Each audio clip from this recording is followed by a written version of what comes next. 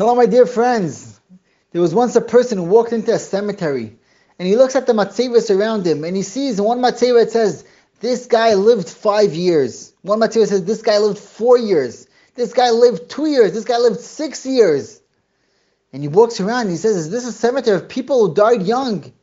And he meets a person, he says, in our town, we don't write how long did that person live, but we write how much did a person utilize his time in his life. How much did he actually accomplish in his lifetime?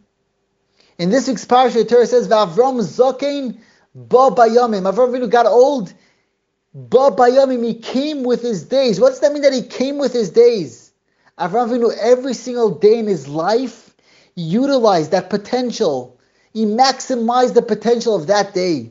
When he was old, when Avram Avinu was Zakein, it was ba bayamim. He carried together with him the time, the days. Each one of his days came along with him. He didn't lose any of his days of his life. How much do we got to take a musar askal for ourselves?